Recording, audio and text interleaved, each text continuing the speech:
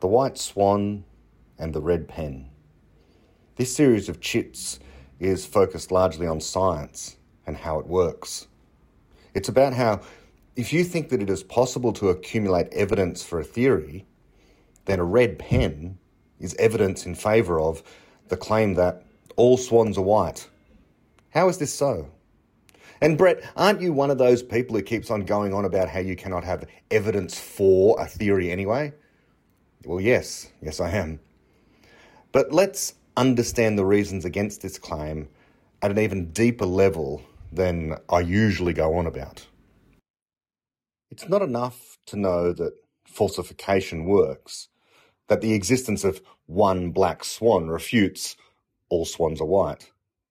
You have to also know why the alternative perspective, which is almost universally subscribed outside of what is called critical rationalism, is false.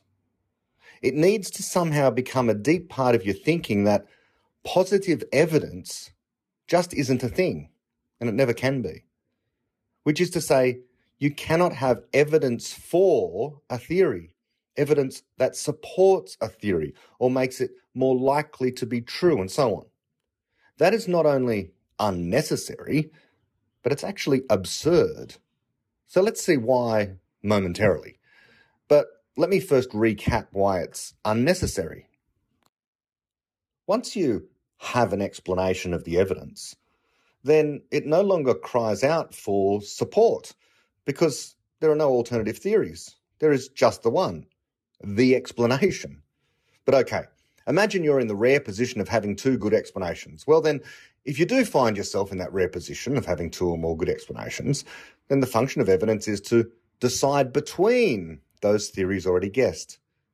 When evidence does this, it also happens to serve the simultaneous purpose of becoming the so-called explicandum, technically speaking.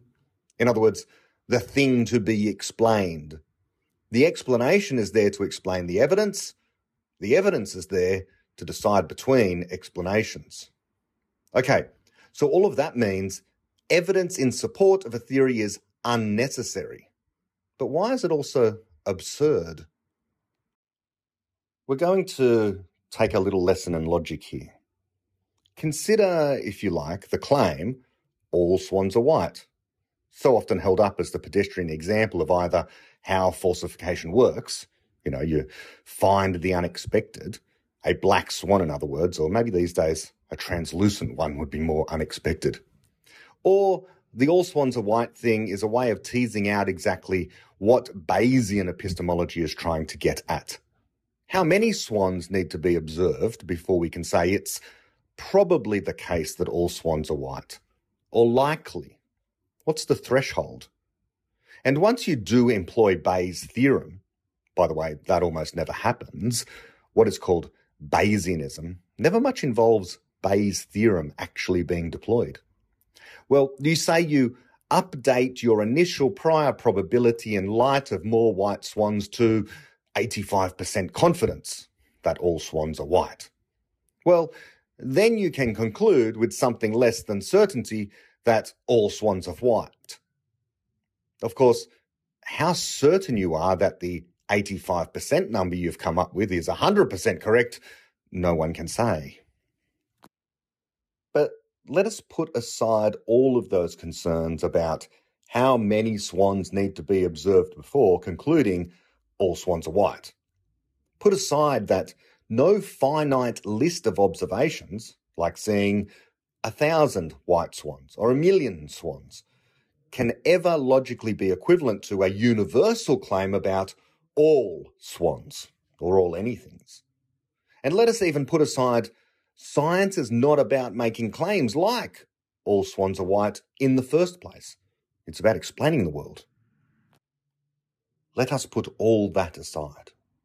The idea that one can have evidence in support of a theory or claim like all swans are white by finding ever more white swans is logically equivalent to my looking on my desk and seeing any random thing there, like a red pen, as also evidence in support of all swans are white. If that seems absurd to you, it is. But this is one of the counterintuitive things about logic, and one of the absurd consequences of the evidence can support a theory account of how science functions. It is a problem for that idea, but not a problem for falsification or explanation. What on earth am I talking about?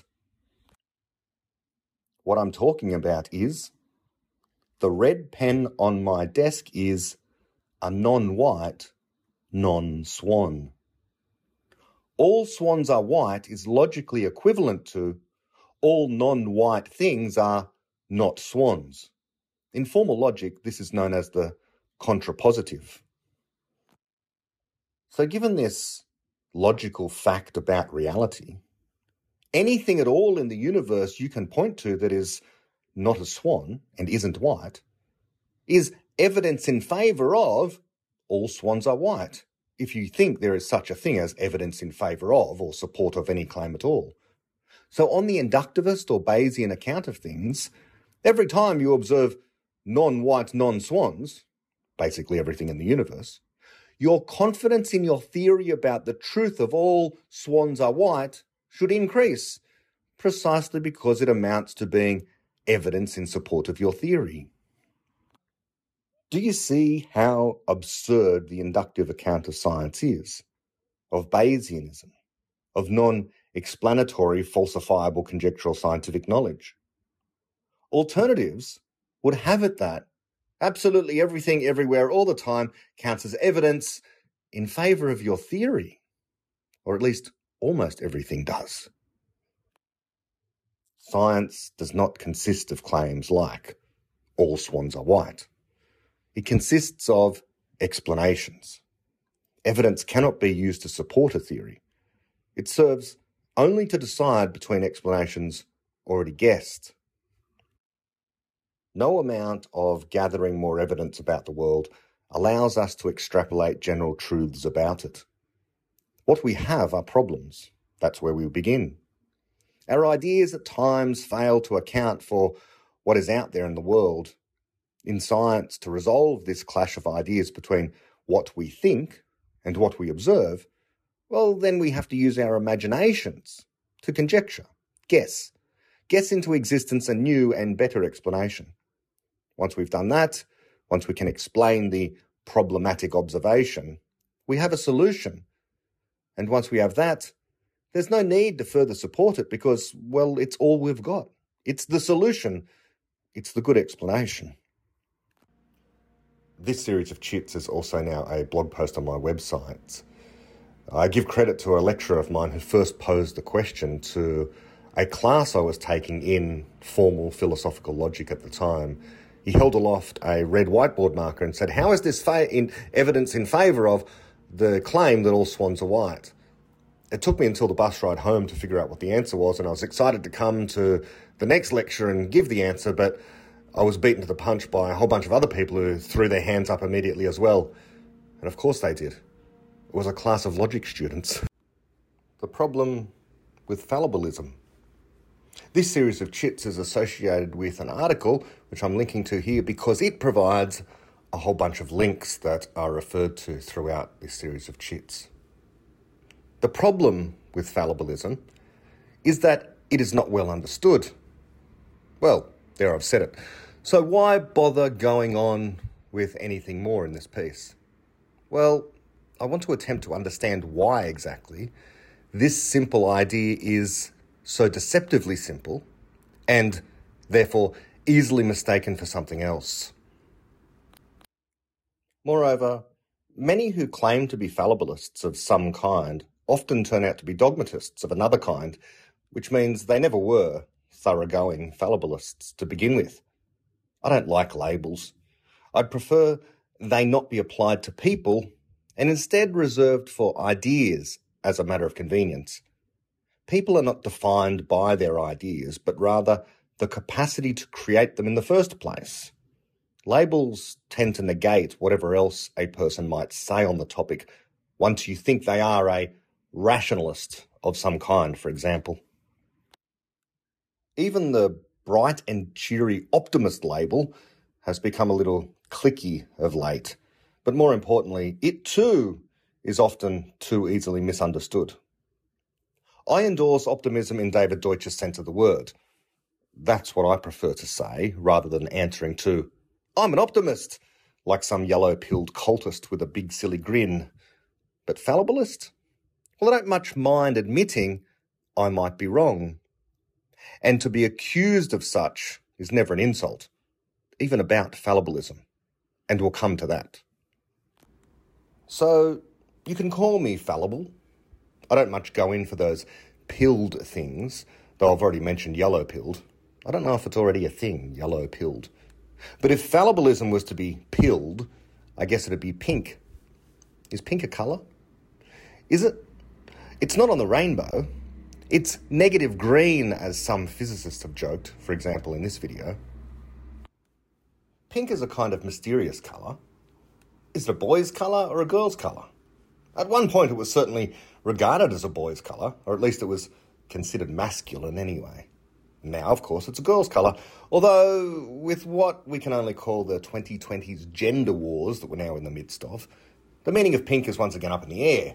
So if a really butch masculine man thinks a pink shirt is just divine, is he or isn't he? You know what I mean. It's all questions. Get pink pilled. Become a fallibilist. I tweet now and again that one way to think about fallibilism is simply the stance that it is always possible to be wrong because there is something to be wrong about. Very few people are thoroughgoing fallibilists. Even fewer than that recognise fallibilism in others.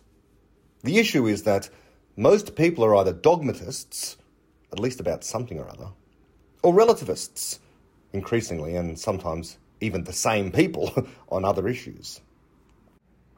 Dogmatism is the misconception that there exists something, usually many things for a dogmatist, about which it is impossible to be mistaken. What is often held aloft are things like 1 + 1 = 2, or Pythagoras' theorem, or everything in mathematics, much of science. Or, of course, in a conversation with a sufficiently adept fallibilist, the dogmatist will retreat like George Custer to the philosophical equivalent of Little Bighorn River. I think, I exist. Descartes' cogito, their last stand. They think, these dogmatists, that because they think they are entitled to assert that it is absolutely certain, beyond all doubt, and impossible to be mistaken that, at least on this point, that they exist, that therefore there is something about which you are not fallible. They can't imagine how it could be otherwise, and so their lack of imagination on this point is somehow proof in their minds of truth. But why is it important for people to be absolutely certain they are in possession of a final truth? Isn't simply knowing something enough? Isn't simply knowing you exist enough? But Brett, why does the distinction matter anyway? Who cares about the difference between knowing and possessing certain truth? It matters for two reasons, and very deeply. One, dogmatism everywhere is dangerous, and as Popper admonished, the doctrine that the truth is manifest is the root of all tyranny. And two, because only fallibilism always allows the possibility of infinite progress via continuous error correction. Admitting you can always be wrong, even about fallibilism, means that there is always more left to learn and understand. When it comes to Descartes' "I think, therefore I am," or even just "I exist," as being a statement, indeed a logical proposition, so they think, that one can utter as some kind of necessary truth about which one cannot possibly be mistaken, it can be difficult for many people, most people indeed, to doubt this. They desire a foundation, and following René Descartes, they think, well, this is it, the foundation. I am certain I exist.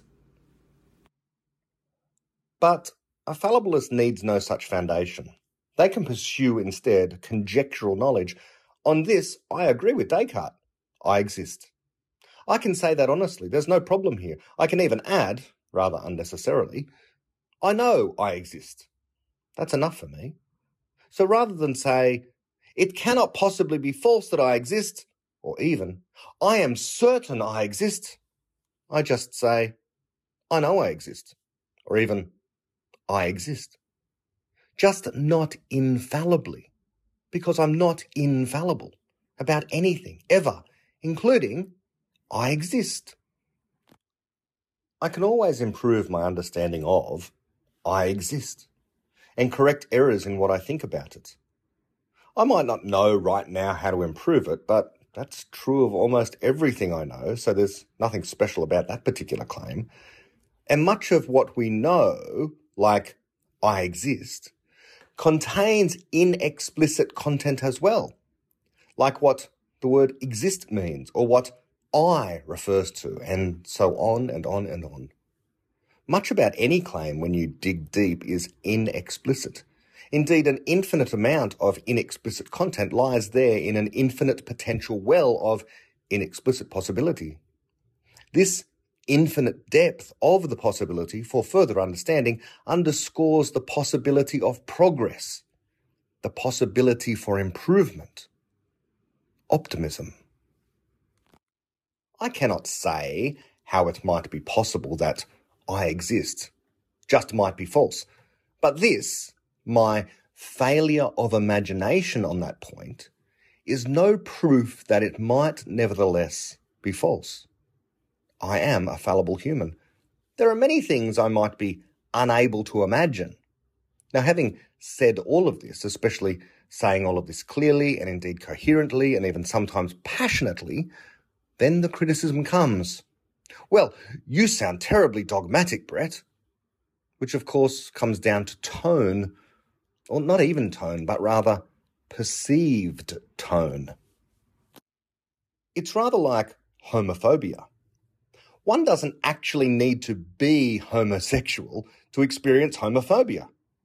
One only has to be perceived to be homosexual. And so too with dogmatism. The thoroughgoing fallibilist holds the position that all dogmatism is wrong and is then accused of defending a dogma about how all dogmatism is wrong. But that is simply a misconception to do with playing word games and trying to hold the fallibilist to the meanings of terms and explanations that the dogmatists insist on. When I say, look, this is how it is. Fallibilism is the only reasonable stance to take. People think this is somehow self-refuting. Indeed, any time one explains any theory at all, like matter is made of atoms, or I know that evolution by natural selection explains the diversity of species, or the Big Bang happened, people throw accusations of dogmatism around. I know we people are universal explainers. That really gets people's backs up, especially in these times around discussions of AGI and AI. You can't know that. You're a dogmatist. You're refusing to consider the alternative. That's the accusations that come at you thick and fast when you try and explain this position about universal explainers. Let us linger on this related point just for a moment. Those who object to the claim, people can understand anything in principle, are arguing for a kind of anti-human alternative that human beings cannot, even in principle, understand some things. And yet I, like everyone else in history, has been steeped in that lesson being that people, human beings, are rather pathetic creatures and we understand very little and we never will understand very much about this universe. We're just incapable of it. I know that argument well. Here, let me make the case. Firstly, our memories are limited because our brains are finite. There are certain things we just cannot comprehend. You, Brett, don't even understand the Korean language, and yet you claim to have tried. If you're a universal explainer, find the successor theory to quantum theory right now. See? You can't. Therefore, you're not a universal explainer. I've just told you two things you cannot understand or you cannot do. You, Brett, are just dogmatically committed to a certain kind of faith claim about universal explainers. But all of that is just to ignore the explanation offered elsewhere about all of this, such as in this video here. I know the retorts and the objections. It takes time to appreciate the power of universality. What a deep shift in perspective it takes to appreciate this relationship between what a person is, how they explain and understand by generating models in their mind of anything else in physical reality and that physical reality itself. How, as David Deutsch explained it in his TED Talk about chemical scum, the one structure comes to resemble the other. The mind and whatever else in physical reality exists that it is trying to explain. But if one does explain all that and says, that's just the way it is, baby, because that is what we know, and we know that because it literally follows from our rational understanding of the world, namely because we reject the supernatural, then the accusations of dogmatism begin to flow. Stating it just is the case that X. We know X, and we know X because our best explanation of science, quantum theory, implies X. Or our best theory of epistemology implies X. Conjectural knowledge growth implies X. None of that is dogmatic. All of those claims might be false. For a fallibilist, that goes without saying. Of course, when you do say that as a fallibilist, then the criticism immediately flips. A moment ago, the interlocutor accusing you of dogmatism now says, oh, so you think nothing is actually true? Relativist?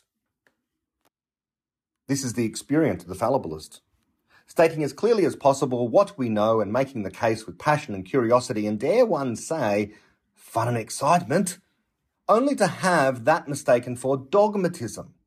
At no point during what I sometimes call my tirades on my podcast, which in truth are really just monologue summaries of explanations about exciting parts of science and philosophy, at no point do I ever presume it's not possible that I'm wrong. I could always be wrong, but how tedious would that be to add that caveat after every single claim that I make? This might be wrong. I could be mistaken. And as I say, having just made the exciting case for some bit of science or philosophy and being accused of dogmatism, and so adding the caveat, no, I could always be wrong about all of this because of the universal fallibility of the process of knowledge creation, then you get accused of relativism. All this is because the only frame many have is either you're certain of certain truths, in other words, dogmatic in some sense as they are, or you're untethered to these foundational truths of reality entirely, and so therefore you're a relativist. So this is the problem with fallibilism. It's very poorly understood. It steps outside that frame. But misunderstanding fallibilism should be expected because, well, we're all fallible. All is a woven web of guesses.